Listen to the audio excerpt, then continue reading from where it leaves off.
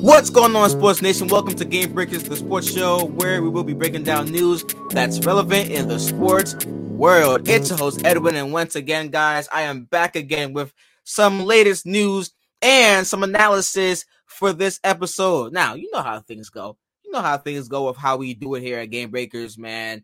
Just simply debating the news, analyzing the news, breaking down the news, and coming to a nice, formidable conclusion. Okay, now let's get into what I did today.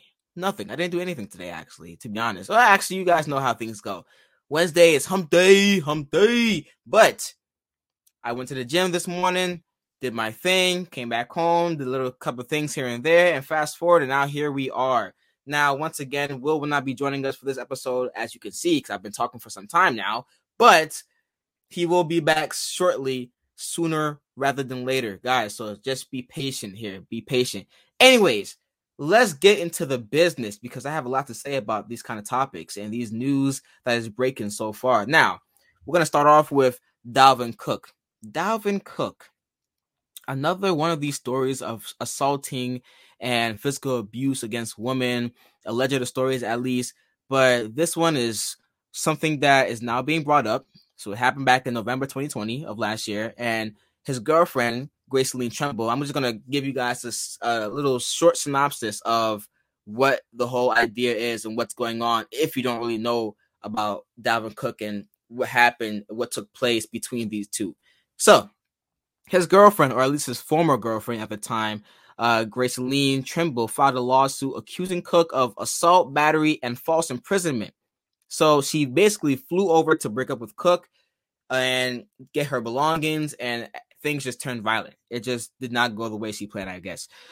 She allegedly used mace on him, grabbed his gun, called for help, all of which led to Cook attacking her with a broomstick and giving her a concussion. And guys, if you saw the video, if you saw the picture of the screenshot between her and Dalvin Cook talking on Instagram, and you see the picture of her and her face being bruised, and she's like, I can't go back to my family for Thanksgiving because of how I look.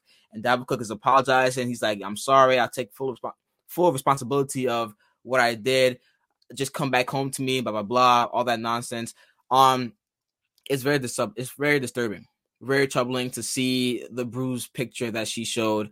And if he did do this, it's kind of very, very, very troubling to see. And once again, another story of these athletes, I won't even say NFL players, but these athletes just doing physical abuse and assaulting a woman who in most cases have been together with them in the past. But anyways, moving on to Cook's story, via his attorney, she broke into his home with a stolen garage door opener, attacked him and his guest, and held them at gunpoint for hours.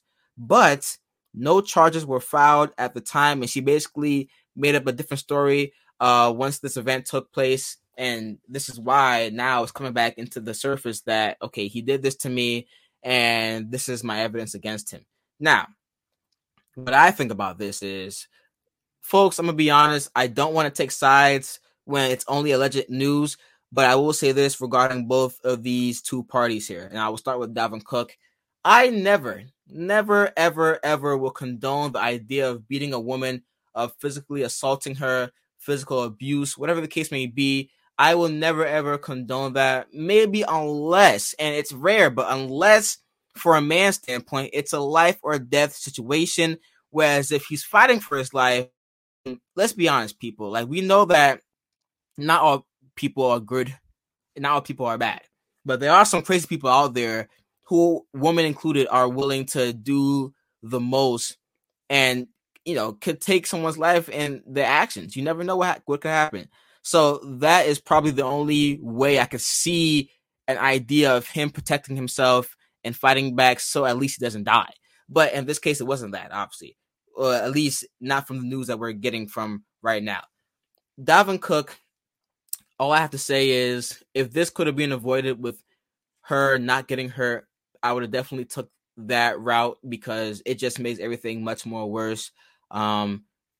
Especially since, she got a bruised face in the process. It's not looking too good right now for him.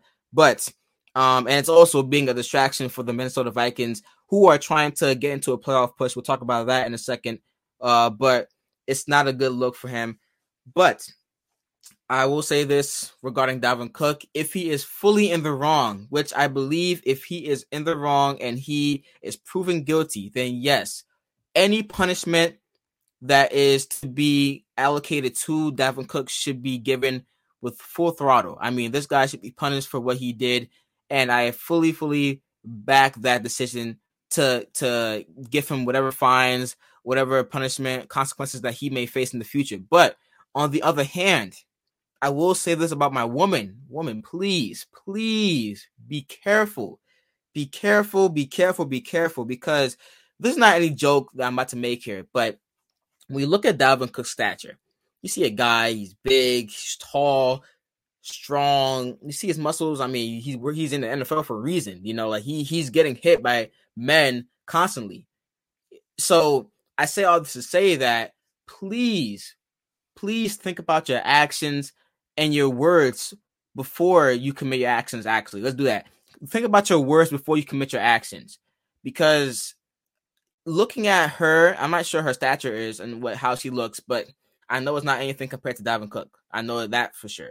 Okay, so looking at that, it's like a sense kind of thing where I know I'm not going to be able to beat him, and I know that in the past, listen, they've probably gone through a lot of things. Obviously, you know, if it went to this point, but they probably went through a lot of things in the past as a relationship couple, and her temper was probably enraged. She was just over it. Maybe Dalvin Cook was over it as well too. But don't let your emotions get the better of you and make a bad decision that could result in you being injured in that process. And as we can see, she sustained multiple bruises on her face, and it just looked pretty bad. It really did. Hope she gets better. But for the woman, please, it's one thing to provoke a man with words, but it's another thing to provoke him with physical abuse and assaulting and hitting. You know, that's a whole different kind of ball game. Because the man, listen, I'm not going to sit here and say once again that I condone the idea of beating a woman. But in a man's standpoint, at least when he's trying to fight for his life, like Dalvin Cook is at this point, trying to fight against this case, he's going to say that if it's true that she did beat him or, you know, physically assaulted him, whatever the case may be, that was his excuse to hit her back. That's what he was going to say. As opposed to, well, if she used just words against him, well, then if he still hit her, that's a different story. Now, you're not supposed to hit a person, at least I think, you're not supposed to hit a person based off of words. Like, that's just nonsense. Depending on the words, I don't want to get into the ifs and buts, but in this case, you know, if it was avoided, if it was possibly avoided to hit her, then I would have took that route, Dalvin Cook. But anyways, once again, if she is fully guilty, if she's convicted of doing that, and that part of the story is true via his agent, Dalvin Cook, then I also do agree with the idea of, you know, her suffering the consequences, whatever they may be, against him, you know, as the court sees fit. Because I just don't see sometimes how it's a situation where we are automatically just gravitating towards one side, especially when it's alleged. You know, I don't want to do that just yet. But once again, the man I am, I do feel for her if she did get beat, which I think she did, because the story and the bruises look like the part. They definitely do, to be honest. But I hope she gets better. And we will see as this whole situation goes on how this will play out. I'm not sure exactly how they're going to get down to the bottom of this. And in the future, when I become a sports journalist, I'll be able to unlock it and see how things, you know, get done quickly in a fashion matter. But right now, guys, I'm just a guy who's talking about this. You know, I have to wait just like everyone else in regards to how the situation will play out. But anyways, you know, we'll see how things goes, but it is still a distraction so far for the Minnesota Vikings, who, by the way, are in the playoff push. But like I said before, we will get to that in just a moment. Now, let's talk about some Monday Night Football. Steelers and Bears. So the question is, okay, so you guys, hopefully you heard what I said regarding the idea of how the Steelers would win the game, how the Bears would win the game. For the Steelers, I said, run the football, run it down the Bears' throat, okay? Because they don't have a great defensive line as it stands right now. It's okay. It did all right last night. Had a couple last night, but it did all night. It did okay. On Monday Night Football, and had a couple of pressures, some sacks here and there, but overall, you would want to be able to run the football, and the Steelers did that of number sorts. They didn't do that. So, how does a team that gets outgained a total of 414 yards to 280 win the football game? The Bears just made too many mistakes. Too many mistakes that were, in my opinion, kind of costly. But it wasn't. So looking from the game as a whole, even though some of these mistakes didn't really come back to bite them, it still, in my opinion, made a big, significant turn in the game. Look at the interception by Justin Fields that was thrown. It wasn't really his fault. And it's kind of the similar play that we was talking about with Sam Darnold about the Jamie Collins pick, where he just jumps and times the ball. He gets it. The ball is going, 90 miles per hour, and he just jumps and gets it. And it's a great play by the linebacker. And Cam Hayward, another great play. Once again, he tips the ball to himself. He catches it. Not really Fields' fault, but once again, it's a turnover, and that resulted in points for the Steelers. So at that point, it was 7-0. The turnover happens. It's now 14-0 when the Steelers get the ball back and they drive and they score a touchdown. So I say all this to say that the Steelers were good in areas that you need to be good in. They were perfect 3 of 3 in the red zone. They won the turnover battle, and they held the ball longer. Steelers had a 34-minute cushion compared to the Bears' 25 minutes of holding the football that night. And also, the Bears had a combined 12 penalties for 115 yards. Not good at all. Not good at all. Now, when you look at the Bears, they kind of struggled a little bit on defense all night, and I say that because Big Ben did his job, which I was expecting him to do, put the ball in the right spots and let his receivers make the plays, the back shoulder throws to Johnson, the nice catches here and there. And what a guy Pat Freiermuth is. I mean, this guy has just burst onto the scene the last 2 weeks. He made a nice catch, the go-ahead touchdown, the go-ahead score in Cleveland about a week ago against the Browns. And he comes back and gets two touchdowns. That's great. That is insane by him. He is now becoming a nice red zone threat for them. What was Ebron's job, supposedly this season, has now become Pat Fryermuth's job. That's good. But it also, it's nice competition, and it gives the Steelers much more depth at the position of tight end. Now, Ebron, whenever he comes back into the fold, he can make some plays, and we've already seen Pat Freiermuth make some eye-popping plays. He made some good catches on Monday night, so now let's see if that continued progress can go up for the Steelers in the future. And look at the Bears side of things. Even before I go to the Bears side, I want to say Najee Harris did okay with the touchdown drive on the 10-yard rushing touchdown that he had. He had 62 yards, not too bad. But for the Bears, now we get to the Bears. And might I say, Justin Fields is getting into a groove. He is a baller. I mean, 17 of 29, 291 yards, 1 touchdown, and obviously the freakish pick by Cam Hayward. But he did his job. And he also has some good help from the rushing game as well, too. David Montgomery came back for 13 carries, 63 yards, not bad. And Cole Kmet, the receiving leader of the night, 87 yards. Now, these stats being good, they mean nothing to me right now. We're going to talk about Justin Fields and what he did and why he's getting so much better. The offensive play calling is much better, and there was a reason why they were in that game. Let's be honest. It definitely was, and that was a lot due to the offense coming alive and that defense at least keeping them in the game somewhat, but the offense really stood out to me the most. Now, guys, I wish we could do some film review right now because I wish you guys could see in person what I'm talking about here, because I'm about to go into what Justin Fields did that just wowed me. And it's so much better to see it in person. But anyways, hopefully my explanation can be enough for you guys to understand what I'm talking about here. So there were three throws that were phenomenal. Maybe not phenomenal, 2 phenomenal, 1 good. Okay.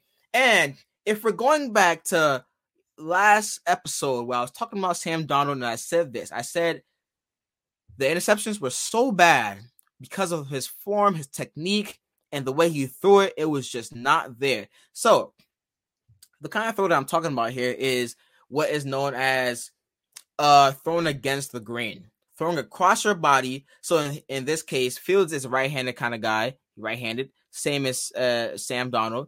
Both of them rolling to their left, and they're throwing across their body to complete a pass that should be much more easier to complete when you're rolling to your right and throwing, on your right-hand side of the field. But it's so tough to do that if you don't have the proper technique. Now, I said that the reason why Sam Darnold had those 2 horrendous picks was because 1, his feet weren't set, his hips weren't flipped, and 2, well, actually that's 2 right there. 3, he threw the ball late. Now, these kind of throws are confidence throws. They really are. Let's be honest here, because not every quarterback can do this. Not every quarterback can do this. I have to say this one more time. Not every quarterback can make these kind of throws consistently, at least. Consistently. So when you're doing it, it looks phenomenal. It's hard to do. It looks easy, but it's so hard to do. Now, the first throw, Fields is flushed out the pocket, right? And he's flushing to his left. He flips his hips. He plants his feet just enough. Plants his feet, and he delivers a strike to Cole Kmet for 27 yards. Now, that was the first instance. Okay. Second instance was much more harder to do. Look at the situation. Look where they're at. He's backed up in his own end zone. And I guess you could say the fact that Allen Robinson was wide open on that play made it much more easier. But still, the technique by Fields was just immense when I was watching. I was blown away by him doing it as a rookie too. He was able to not set his feet on this play, but because he flipped his hips just enough to be able to get the ball to Allen Robinson, who was wide open. But, even though he's wide open, doesn't mean that he's going to get the ball. Let's be honest here, people. Fields can miss that throw. It could be short. It could be overthrown like Sam Darnold did on Sunday. But he flipped his hips just enough, delivered the pass to Allen Robinson, 17-yard gain. Great. And now the best throw of the night. Now, remember what I said about these throws being confidence throws. The best throw of the night. The go-ahead touchdown, put your team up by 1 type of throw right here. Listen, rolling to your left, throwing against the grain once again. The confidence, same technique. The confidence to be able to flip your hips, not really plant your feet on that one, but he flipped his hips just enough, and he delivered a strike. Had some air in it, had a little bit of air in it, but he delivered a nice pass to the corner of the end zone to Darnell Mooney and put the Bears up by 1. Now, I say this all to say that is something that I just did not see coming from Justin Fields with simple mechanics. Not really simple, but it's hard mechanics, but it's simple for a QB that he needs to know how to do. And the fact that he's doing it right now says a lot. And the fact that Sam Darnold still doesn't know how to do that consistently is what's really struggling in my mind. I don't know how he's doing it. But anyways, I thought that he played phenomenally well that night. And Justin Fields has arrived. Justin Fields has arrived, guys. He has. So good for them. And, the blunders, once again, that caused them to lose the game. There was the pick that turned into 7 points, and it was 14-0 in the hole for them.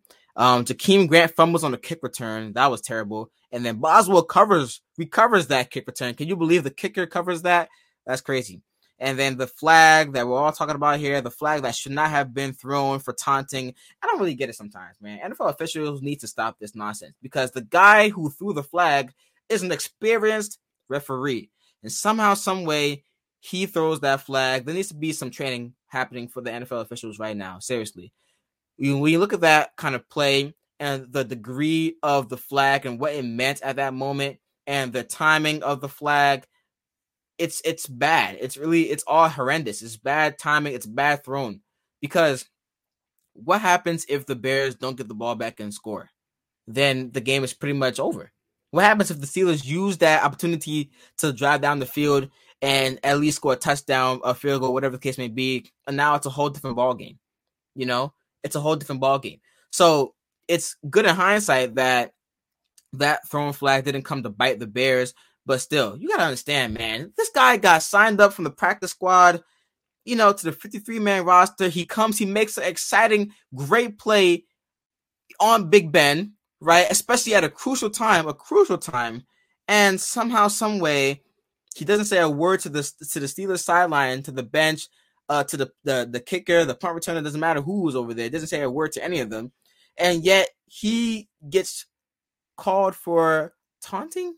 That's insane. It really is. And you look at the ref. If you watch the video closely, you see the ref bump him.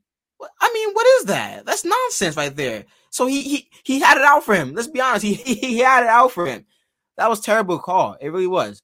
But once again, it didn't come to bite the Bears.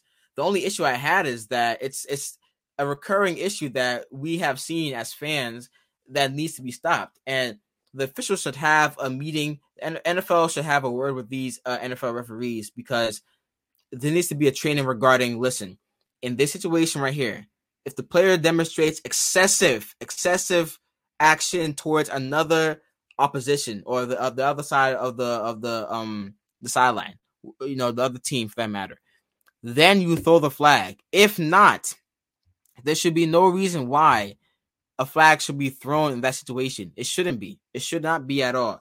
But anyways, going back to this game, Steelers drive down, score a go-ahead field goal. And the biggest play of that drive was the busted coverage that the Bears gave up to Deontay Johnson that had him go for a 22-yard catch and run. And after that Boswell field goal, Bears make their little comeback. They get down to about, a 65-yard field goal. And Santos kicks it dead in the middle, but he doesn't have enough leg. He doesn't have enough leg to get the ball. I think it comes short, or it hits the post and bounces out, but it's too short. Oh my goodness, what a way to end the game. It really was. But a nice, much needed victory for the Steelers. And for the Bears, there's a moral loss here. It's a moral loss. Because they played good on the road. The Steelers were 18-0 coming into that game. Now, that doesn't mean anything at a standpoint. You had a rookie quarterback playing in his first national televised game in the NFL, comes in on the road, plays phenomenal, makes some great throws that I just talked about earlier on, and he gave you guys a chance to win the game. Now, a couple plays here and there maybe would have gave you guys the game. You never know. And despite all of that, they still came down to a short 65-yard field goal. If it was probably Justin Tucker, that would have been good. But, that's not a shout out to Boswell. I'm not Boswell. Santos as a kicker. He had his best try, and it was close. It really was close. But in the end, the Steelers coming away with the victory, and they now improved to 5-3. Now, let's get into some exciting news. Some really, really exciting news right now. We are, as it stands, through week 9, halfway through the season. And week 10 is about to start on Thursday with the Ravens and the Dolphins kicking us off for that matchup of the week. But we're going to go over the playoffs right now. The playoffs, you guys should get excited for this, because there is a lot to talk about when it comes to who is vying for a playoff spot, which teams are serious, which teams are not, and who I think are going to make the playoffs for this year, especially with the rest of the games coming up, half of the season coming up. So let's give you guys a quick update right now. So we have the best team, in my opinion, so far in the AFC, the Tennessee Titans at 7-2. They own the first round bye right now. The Ravens 6-2, divisional leaders. Divisional leaders in the AFC West, the Los Angeles Chargers, and the AFC East, the Buffalo Bills at 5-3. Now, the wild card teams at 5-3 tied. You have the Las Vegas Raiders and the Pittsburgh Steelers, and at that 7th spot, the New England Patriots at 5-4, but they have a 5-way tie at 5-4 between the Patriots, the Kansas City Chiefs, the Cleveland Browns, Cincinnati Bengals, and the Denver Broncos of all teams. And last but not least, I'm going to include this team in the playoff race because they're just a game behind these wild card teams, but they have a shout. They really do. The Indianapolis Colts, they have a good shout. Now, when you look at this whole outlook, I'm going to actually give my predictions really quickly before I get into this diagnosis of what's to come in the future. So I got the Raiders, the Browns, and the Patriots making the playoffs as the wildcard teams. In the AFC as it stands, through week 9, 5 of the AFC wildcard teams are in the top 10. The top 10, guys, for the hardest remaining schedule in the league. That's the Chiefs, the Browns, the Bengals, the Steelers, and the Raiders. Now, I'm going to say this, and I'm going to actually rescind my offer for what I said. Now, on No Huddle, I believe a couple of weeks ago, I said that the Chiefs would make it to the playoffs, that they would turn everything around, that they would figure out the whole offensive scheme, and they wouldn't play better on defense, but at least the offense would look much more better, and they would start being able to outscore opponents and win games. But what has happened since then has been very, very uninspiring. The Chiefs, for me, had a home game against the Giants, and they barely beat them. Okay, and I get the Giants play hard. They play, a controlled, organized style of football, even though they are a bad football team. But at home, that should be a bigger result for the Chiefs. Now, they played the Packers without Aaron Rodgers. And despite them winning that game, one play here, one play there, if Aaron Rodgers plays that game, the Chiefs may lose it. And it's a whole different conversation. The Chiefs own the hardest schedule remaining in the NFL as it stands right now. Now, when you look at their upcoming matchups, it's not looking too good. It's really not. It's really not. Okay. So you have them playing against the Raiders. I see that as an L. Cowboys. Broncos, who are playing much better. Raiders again at home. Chargers, who I expect to hold on to the division as it stands right now. Steelers, Bengals, Broncos. That's tough. That is tough. And I'm not sure. Listen, if the Chiefs played in much more dominating fashion against these last two opponents, considering the things that were at stake, I would have definitely been inclined to give them the much more support that is needed to beat these teams. But I just don't believe it. I don't. I can't see how it happens. I really can't. So there you have it for the Chiefs. I'm not too sure on how they do things, but right now, as it stands, they are still in the race and they are still tied for, the 7th spot in the AFC seedings for a playoff spot. Now, moving on to the Browns. You see, the Browns, for me, I believe in the Browns. I really do. I see the Browns and I say they have pressure that is built on them that I think they will rise to the occasion with. Okay, and you can see how much, it's only one game, but you see how Baker has played against a team that he needed to win against, by the way, on the road too as well.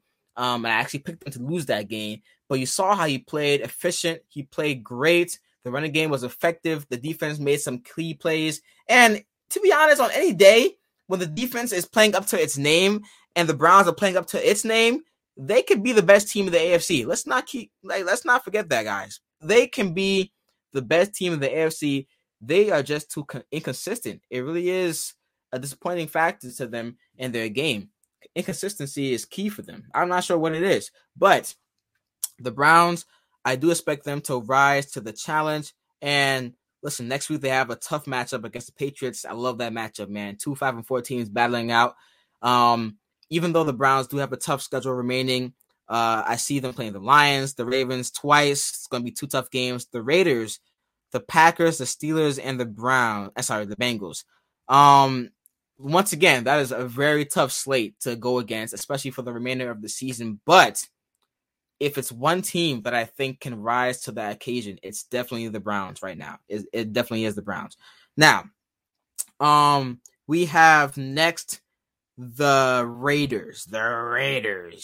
So, the reason why I picked the Raiders to be a playoff team this year is because despite everything that's going on with their whole team, the whole organization, they are rising to the challenge for the most part. And even last week when they lost to the Giants, I feel like they should have won that game to give themselves a much big boost to compete for a division title. It's still in play, though. Let's be honest. It's still in play. They're tied at 5-3 with the Chargers, so it definitely can still happen. But I picked the Raiders because they're a good football team, in my opinion. They are. I mean, they've been playing good. The defense has been playing solid enough. Defense line has been getting some good, consistent pressure. Max Crosby looking nice. Carl Nassib looking nice. I love it. Okay, Yannick Ngakoue is coming back to form. So all these factors are working for them. And you still have Derek Carr. You still have him making some good throws. I think he just had one bad week where you could say, listen, he's been playing good all season long. He had one bad week, and they were still within a touchdown to win the game. Okay, and that was also due to them not being able to take care of their business in the red zone. But the Raiders, for me, I think they have a win against the Chiefs at home. The Bengals, the Cowboys, Washington, and the Chiefs again. The Browns, the Broncos, the Colts, and last but not least, the Chargers at home. So it's very doable. It is very doable, and I think once again that similar to the Browns, this is a team to rise to the occasion. It really is. It really is. And so far, it's been proving me wrong. I said early on this season that they would just somehow, some way spiral out. They would spiral out, and they wouldn't look the same that they did when they were 3-0. Well, they're still looking the part to me. And now that they look the part, it's time for them to take hold of an AFC spot for the wild card. Now, moving on, we have the Patriots. It pains me to say this, to be honest, but the Patriots are playing some good football. Now, they have the 15th hardest schedule in the league as it stands, but, I mean, that's pretty much average. Like, they're playing average teams that are going to be around the 500 mark. So, looking at their schedule, they're doing okay when it comes to who they're going to play for the rest of the season, but I like the way that they play football. And in regards to Mac Jones, he's not a guy who's going to wow you, and that has been evident so far this season, but he's managing the game well. And that's how they want him to do so. Like he's put in a system where they're giving him opportunities to make the right reads, the right throws, and to just move the ball enough for them to score points, as well as let them play great defense. Play great defense and win the game. That's it. Do whatever you can to win the game, and you have yourself a win. That's all you got to do for the Patriots, and they have been doing a good job at that. And I believe they have won 3 straight. So, once again, this matchup between the Browns is a crucial matchup, especially at home. If they can find a way to win that game, it's looking really up for the Patriots. I'm not seeing them as a contender for the AFC East title because I still do believe that the Buffalo Bills are a better team, and they've just been playing some kind of uninspiring football the past couple of weeks. I mean, the Buffalo Bills don't really run the football well, but they don't even try. They don't even try at all. But the Patriots haven't played the Buffalo Bills yet. So whenever they do play the Bills, we'll get a much more needed answer as to who this team really is when they play against some good competition. But they did have some good wins against the Chargers. They were in a close one against the Cowboys. And now for the rest of the season, it's the Browns, the Falcons, the Titans. It's going to be a tough one right there. The Bills twice, the Colts, who should be in the running for AFC wildcard spot, the Jaguars and Dolphins as they round it out. So somehow, some way, if the Patriots are in this kind of fight to the end and they're just there, but they're not quite there, they have a chance at home to defeat the Jaguars and a chance to defeat an already bad football team in the Miami Dolphins, who, by the way, beat them week 1, but it's a much different kind of Patriot team, and it's a very much different Dolphins team at this point. So, and I do expect them to be much different team heading into that week. So we'll see how that goes, but the Patriots are looking good right now. So I got the Raiders, I got the Browns, I got the Patriots making the playoffs as wildcard seeded teams. Now, when you look at the other teams so far, the teams that miss out, the Colts, the Bengals, the Steelers, it's tough. The Broncos, For the Broncos, we'll start off with the Broncos. This team has a chance to be in it. It really does. And let's be honest, people, the Broncos are still uninspiring to me, even though they had a really, really great victory against the Cowboys on the road. And let's not forget about that. But up until that point, they were struggling to beat teams who had a winning record. That's a big issue for me. And on top of that, we have the Broncos and the rest of the schedule. They have an easier schedule than most of these teams. But I don't trust them. I just don't. Which is why I say, they'll still be in the running. They may be a team that's competing for that 7th seed, but, here and there, I just can't see how the Broncos pull it off unless somehow, some way they prove me wrong. They play more consistently. I mean, they have the Eagles at home. They have a divisional matchup against the Chargers, the Chiefs, the Lions. So if they could find a way to win these 2 games, or at least win 3 of these games, then I could see a Broncos team making the playoffs this year. I really could. But for right now, I don't believe it. And as far as the rest of the schedule goes, the Lions, the Bengals, the Raiders, the Chargers, and the Chiefs at home. So we will see what this Broncos team is made up of. Are they pretenders, which I think they are, or are they actually contenders for an AFC wildcard spot? And the Steelers, for me, listen, a much, much needed victory against the Bears. That was a good win. It really is. Considering how the Bears played, that was a good win. But you look at the Steelers and how they've been playing all season long. It's been scrappy. It's been kind of slow on offense. It's been kind of sloppy here and there. And they played a team in the Bears that they've been doing that all season long. So, it was kind of evenly matched. But for the Steelers, the reason why I'm not a big believer in that kind of style is because it's not going to be able to be sustained for a long period of time. And I look at the Steelers, I'm not really surprised at how they were able to win some of these games here and there because of how sloppy they've been playing. But on the other hand, how sloppy the other teams have been playing. They have the Lions next week, so that should be a win for them, hopefully. But the Chargers on the road, the Bengals on the road, they have the Ravens at home, Vikings, who have been playing some hard-nosed football, had a couple of terrible losses here and there, but they've been in every game so far, let's be honest. The Titans, one of the best AFC teams. The Chiefs, it's not really that good of a matchup for the Chiefs anyway. It doesn't really matter. But the Browns and the Steelers, too. So I'm not too sure if the Steelers could pull this out. I really can't see how it happens. But so far, they are 5-3. They're in the playoff hunt, so they have a chance. Every team has a chance. But can they do it? I don't think they will.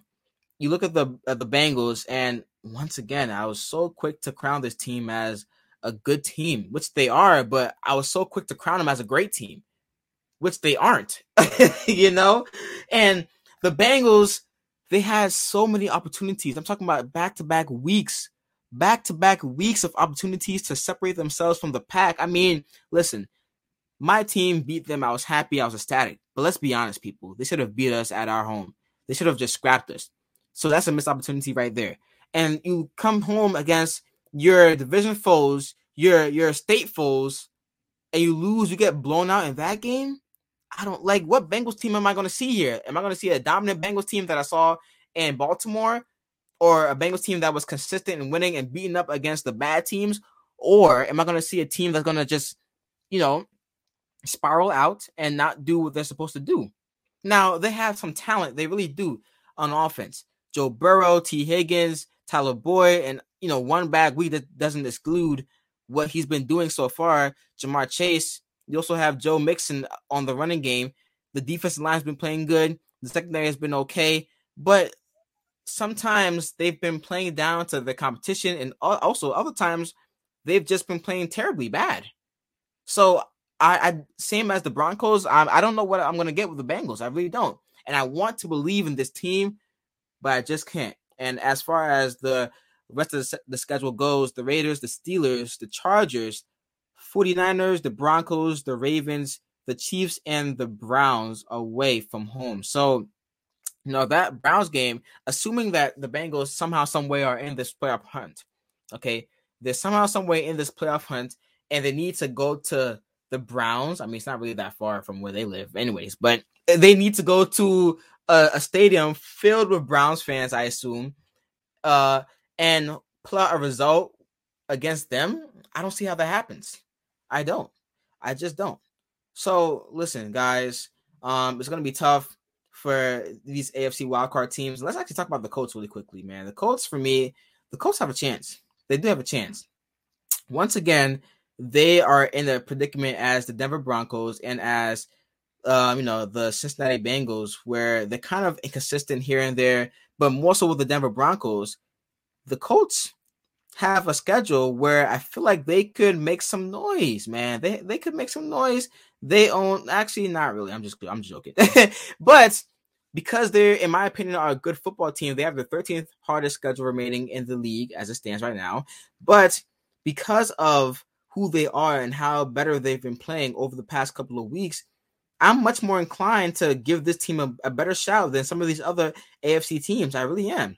So next week, they have the Jaguars at home. Should be back to 500 back then. And then you have a tough matchup against the Bills, the Buccaneers, the Texans, the Patriots, the Cardinals, the Raiders, and last but not least, the Jaguars. So Jaguars should be 2 wins right there. It should be. It automatically should be.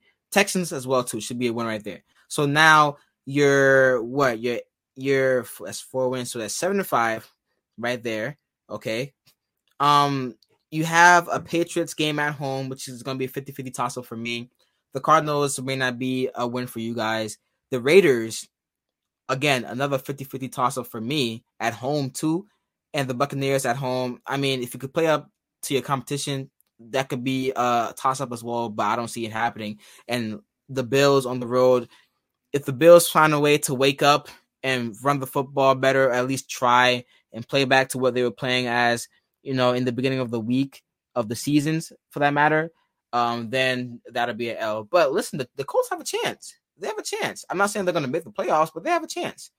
They do. They definitely do. Now, there you have it for my prediction for the rest of the season. I do believe that as it stands right now, the only change I can see happening as far as the divisional leaders is AFC West title, Chargers and Raiders fighting for that last title. Because I think that the Tennessee Titans, the Baltimore Ravens, and the Buffalo Bills have it locked down, kind of, in my opinion.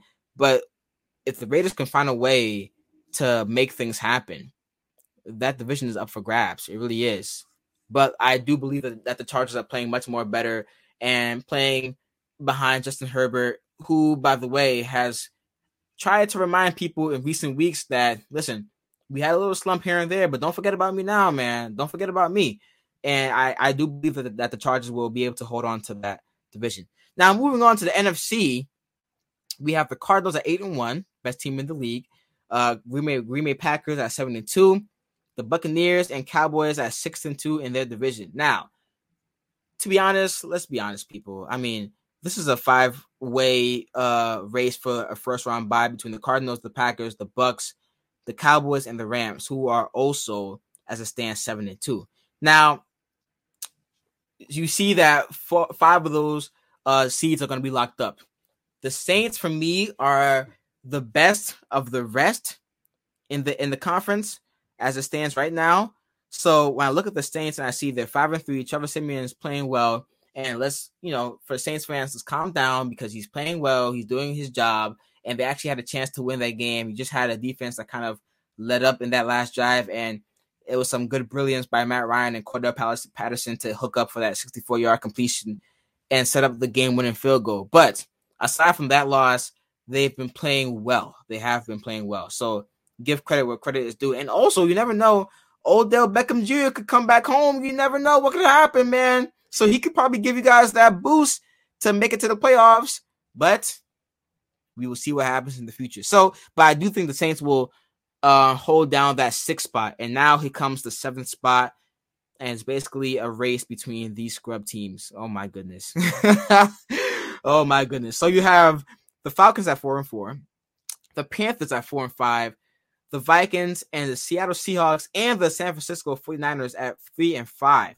Okay, and the Eagles at 3-6, but I don't really count them in right now, to be honest. It's kind of, the Eagles are kind of not a team that I see making it to the playoffs. But they have a chance, though, based on record, but I don't see it happening. So, I'm going to already eliminate some of these teams that I feel like are just spiraling out of control and are losing momentum as the year goes on and are not looking too good. And that is the Carolina Panthers and the San Francisco 49ers. Now, the Panthers, you had a chance, man. You had a great chance. You had a great chance. You were 3-0. Even though people had question marks about your team, you were still 3-0, and you should have did much more better in recent weeks, but you didn't. And Sam Darnold has been regressing immensely, and he's now day-to-day with his injury. So, listen, the Panthers are done for me. They really are. And also, the 49ers, same boat. They've also had a fair share of blunders here and there, and it's not mostly the teams that they're playing. It's mostly a them issue. You know, the Kyle Shanahan is not it right now. He's really not. The team is not it right now. So I don't see these teams competing for any of the spots, even though the record says so. Now, the biggest thing comes from me actually right now is the Falcons. The Falcons own the 22nd easiest schedule in the league. And by the way, for those who want to know, the Panthers own the 4th hardest schedule. They're pretty much done. Like, it's not happening. And the 49ers own the 14th, I believe, hardest schedule in the league. Yeah, 14th hardest schedule. So, nah, not happening. But anyways, going back to the Falcons. The Falcons are in that same boat with the Denver Broncos. Who are the Falcons? Who are they? What team am I going to get for the rest of this season? Am I going to get the team that just beat the divisional foes on the road on a game-winning field goal? Or am I going to get the team that has looked bad, got outplayed by the Panthers, and have just looked uninspiring throughout the whole start of the first season? But listen, guys, I mean, they have the Cowboys next. Should be an L for me. But the Patriots, toss-up at home. I don't know. Jaguars should be a win. Buccaneers, okay, might be an L. The Panthers, again, a toss-up. I don't know. I don't know. Toss-up. It's a toss-up, especially at home, where you had a chance to beat this team. You didn't do that, and now you're going on the road against this team. I get it. The Panthers are playing some bad football, but toss-up game for me. The Niners, maybe you should beat them. You should be able to beat the Niners. The Lions should be able to beat. You should be able to beat them. The Bills and the Saints, back-to-back hard games. I don't know how that's going to work out. So that 7th spot comes down to the Falcons. They obviously control their own destiny. So it's a matter of, do they want it hard enough? Do they want it bad enough? Like, do they want to make the playoffs? Because I could see even though I did call it a couple of weeks ago, I said that the Seattle Seahawks season is over. But considering how poorly these other teams have been playing and how they haven't been able to fully establish themselves within the conference, the Seattle Seahawks are still alive. And so are the Vikings. So the Falcons, do you guys want it enough? How badly do you want it? That's my question to you, Atlanta. And we all know that Atlanta has been notoriously great at blowing leads, notoriously great at doing that. So once again, I would not be surprised if they did it again. But we will see how that goes. Now, the Vikings own the 10th hardest schedule in the league. But good news for the Vikings fans. I don't really believe that means anything to me. I know that they have some tough matchups coming up. I mean, they have the Chargers, the Packers, the Niners, the Lions, not really. The Steelers, kind of, at home though. The Bears, not really. The Rams, the Packers, and the Bears again. So I say all this to say that they've been in some tough-hearted football games this season. And there was a couple of bad losses that I feel like they should have won. They should have beat the Cardinals against, with that Greg Joseph missed field goal. They should have won against, a Cowboys team that didn't have Dak Prescott. And they had a 17-3 lead on the road against the Baltimore Ravens. I mean, these are some results that if they win, they're looking at a competing divisional title for them and the Packers. You never know. So the Vikings, I think that they have a chance. They have a good shout right now. Either 3-5, it's tough, but depending on what the Falcons do, they have a shout to at least solidify themselves as a sure contender for the 7th seed. And last but not least, the Seahawks. Now, a couple of weeks ago, if you told me that the Seahawks would be in the race, I would have laughed, to be honest, because they have been terrible, garbage, But and once again, when you lost to the Steelers and the Saints, if you win those two games, you're in prime position. I'm not even talking about the Falcons at this point. If you win those two games, you pretty much have a lock on this 7th seed, because now you have Russell Wilson coming back into the fold, and it's a much different ball game. It really is. But the Seahawks are very much alive. Russell Wilson is supposed to be coming back. And now you have that 3-headed monster back again. Russell Wilson, DK Metcalf, and Tyler Lockett. So we should see how that goes, but it doesn't get off on a good foot for them, because if somehow, some way, Aaron Rodgers comes back into this fold for this game next week, or at least this week for that matter, they face the Packers, which is going to be a tough way to go into this week, especially since the last 9 matchups that these two teams have faced each other, the home team has won every game. So if it's Jordan Love back there, that streak could possibly be broken. And maybe not, though. You never know. But if it's Aaron Rodgers, yeah, that might be an L. But looking at the whole schedule, they own the 15th hardest schedule remaining, and they have the Cardinals. So I look at it at this standpoint. If you have Russell Wilson, you pretty much can play up to the competition that you are facing. Despite how poor that defense has been this season, Russell Wilson can mask a lot of those deficiencies. So the Cardinals, the Washington football team, the Niners, who are playing bad football, Texans, the Rams on the road, the Bears, the Lions, and last but not least, we rounded off with the Cardinals away from home. So it's doable. It really is. It comes down between these 3 teams, the Falcons, the Vikings, and last but not least, the Seahawks. Can one of these teams assert themselves and make it to the playoffs? Now, I actually do think that when it's all said and done, I'm going with the Vikings here, because the Vikings have been in much more competitive football. They've been playing better. They just had a couple of bad losses, some tough losses. And I do think that the Falcons are not for real. The Seahawks, once they lose that game to Aaron Rodgers and the Packers, they're going to put themselves in a much more hole for them to dig themselves out of. And on top of that, the Vikings, for me, are a better team than both these 2 teams. So there you have it right there. But, as far as the divisional titles go, I think it's pretty much secured at this point. I don't see the Rams and the Cardinals are different. Okay. That is another division where it's a toss-up for me. Can the Rams come back and take claim of that division? They possibly could, depending on what the Cardinals do, but I'm not too sure. I do expect the Cardinals to somehow, some way. I mean, it's still early, though. They have 9 more weeks left, so it's not really early, but it's still some time left in the season. But I'm going to be safe here and go with the Cardinals to have that division settled on. And the Green Bay Packers, no competition over there. The Buccaneers, I mean, the Saints have been playing well, but the Buccaneers right now looking in good fashion. And the Cowboys, obviously, no competition there. So there you have it.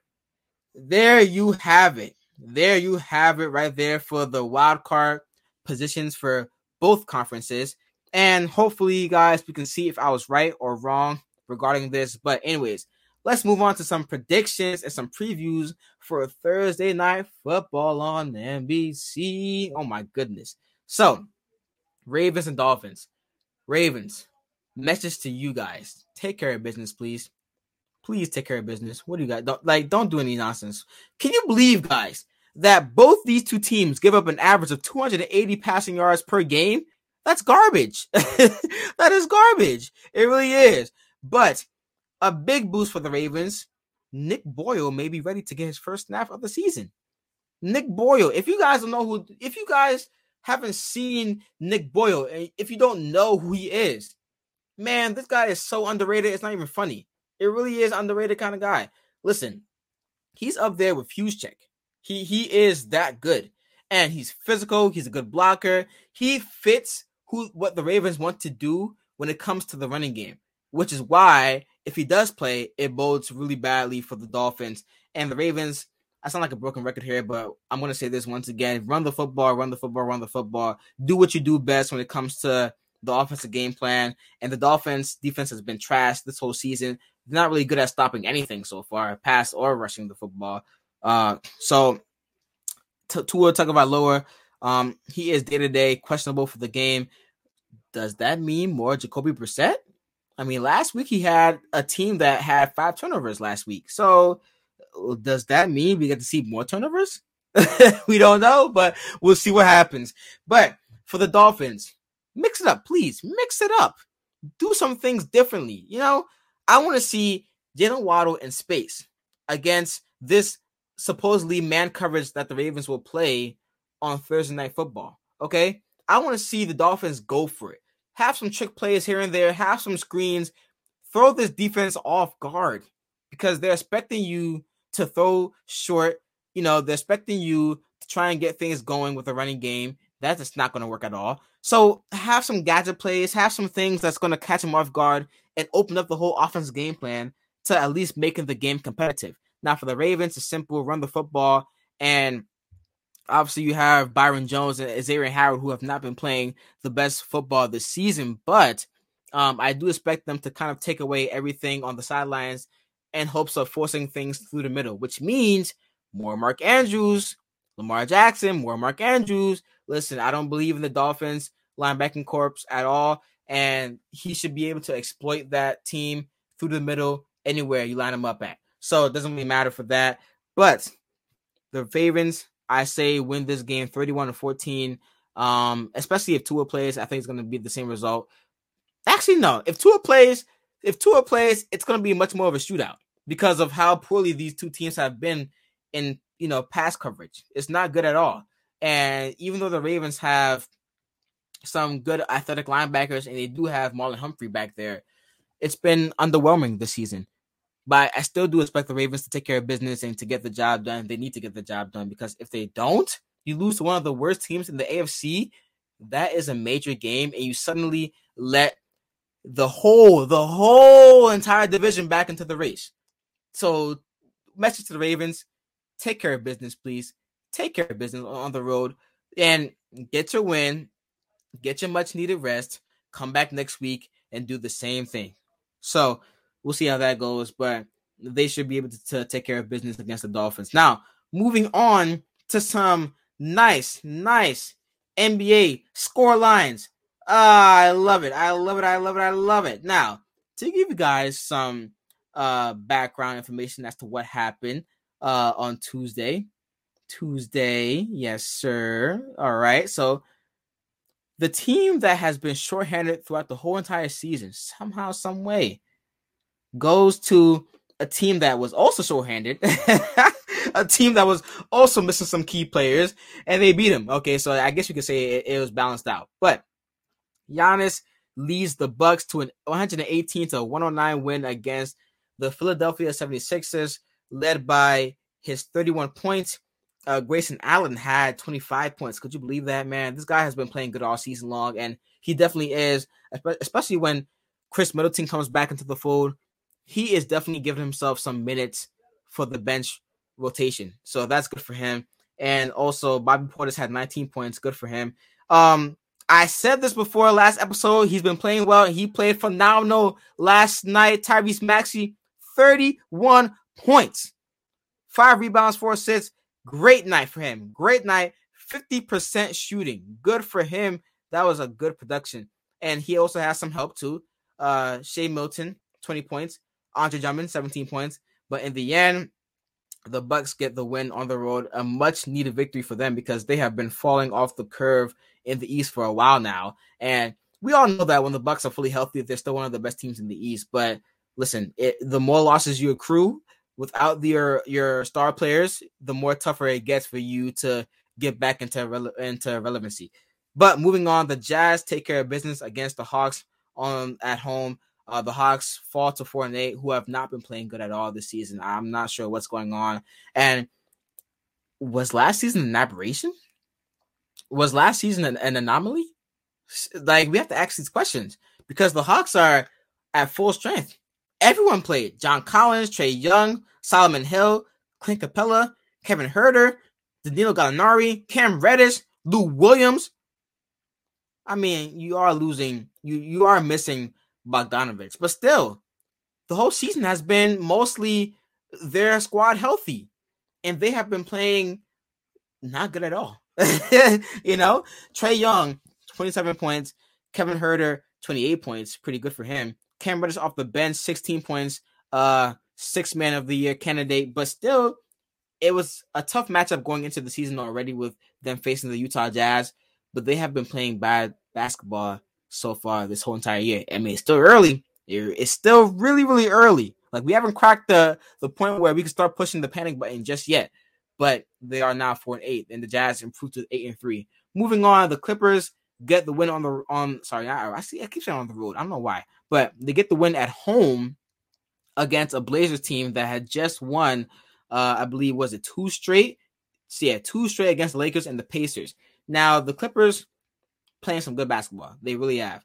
The past couple of games have been good for them. And on top of that, the whole starting lineup had production. The whole starting lineup. I love it about them because what did I say last episode regarding the Clippers? Until Kawhi comes back, you need Paul George to pretty much do what he does at an efficient level, and also get help from your supporting cast. And everyone chipped in. Nick Batum, 22 points. Zubac, 11 points.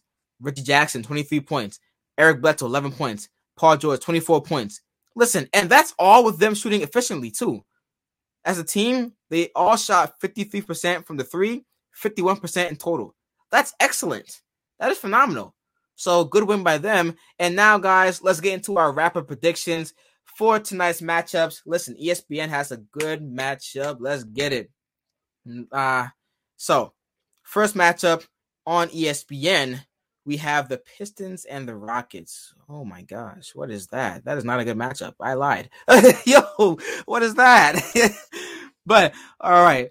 So, I'm not going to do too much explaining here. I'm just going to go with who I think is going to win for tonight's matchup based off of what I've seen so far this season and who's home at least. 2 1-8 teams, 2 1-9 teams, 1-win teams, basically. Oh, gosh. Okay, I guess there's a matchup between Jalen Green, supposedly, and Cade Cunningham. I've got the Pistons winning that game. Heat and Lakers. Bounce back win for the Heat. Listen, guys, I don't want you to think that I'm biased with my team and me picking them every week, every game, every night. But I really do think that the Lakers are not that good right now. And we're catching them at a good time because they're playing inconsistent. And also, I was definitely wrong about that Denver pick, by the way. They just took us apart. And I don't want to get into the whole, event, the whole topic of Nikola Jokic shoving Markieff Morris, after he shoved him with a hard foul. But a quick take on that.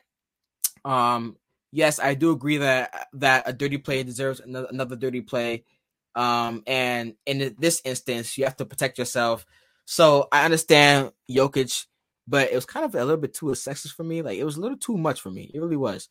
But once again, I'm not going to be biased here. Markieff Morris, that take foul was just the way it was unnecessary. It really was. But in the whole grand scheme of things, we do play them in a couple of days. So there's built up tension that I do expect to see on that court when we go back to Miami. But for right now, I got the Heat beating the Lakers. Wizards and Cavaliers, a good matchup. That is a good matchup right there. Cavaliers at home. Ooh. Cavaliers. Nets and Magic, I'll go Nets. Raptors and Celtics. I'll go Raptors. Bucks and Knicks, another good matchup. I think the Bucks get some revenge here. I really do. I think the Bucks come back and beat the Knicks. Yeah, I'll go Bucks here. Mavericks and Bulls. I've got the Bulls. 273 teams. That's a good matchup. The Hornets and Grizzlies. I've got the Hornets, actually. I got the Hornets winning this game. I do. The Thunder and Pelicans. 2 bad teams. Thunder. Give me the Thunder. Yeah, give me the Thunder. Kings and Spurs. I got the Spurs winning. Listen, the Spurs, for me, like, they've been playing some good basketball this season. They just had a couple of heartbreaking losses. 1 or 2 plays that could have gone the other way. I like the Spurs. I really do like the Spurs. I really do. Nuggets and Pacers without Nikola Jokic. Give me the Pacers. Yeah, give me the Pacers. Trailblazers and Suns. Ooh, I'll go with the Suns here. Suns. Yep. And last but not least, Warriors at home against the Timberwolves. Give me the Warriors. They were improved to 10-1. Now, guys, there you have it. And now, once again, a great episode of Sports Talk. And surprisingly, I wasn't able to ramble on for 30 minutes more. Surprisingly, I'm at an hour and 5 minutes and counting. 20, 21, 22. Say down. Just kidding. Anyways, guys, a great episode. Once again, let's continue to support the brand Game Breakers. Support my guy Will. Support me as well, because listen, man, your support is what's going to catapult us into greatness and success.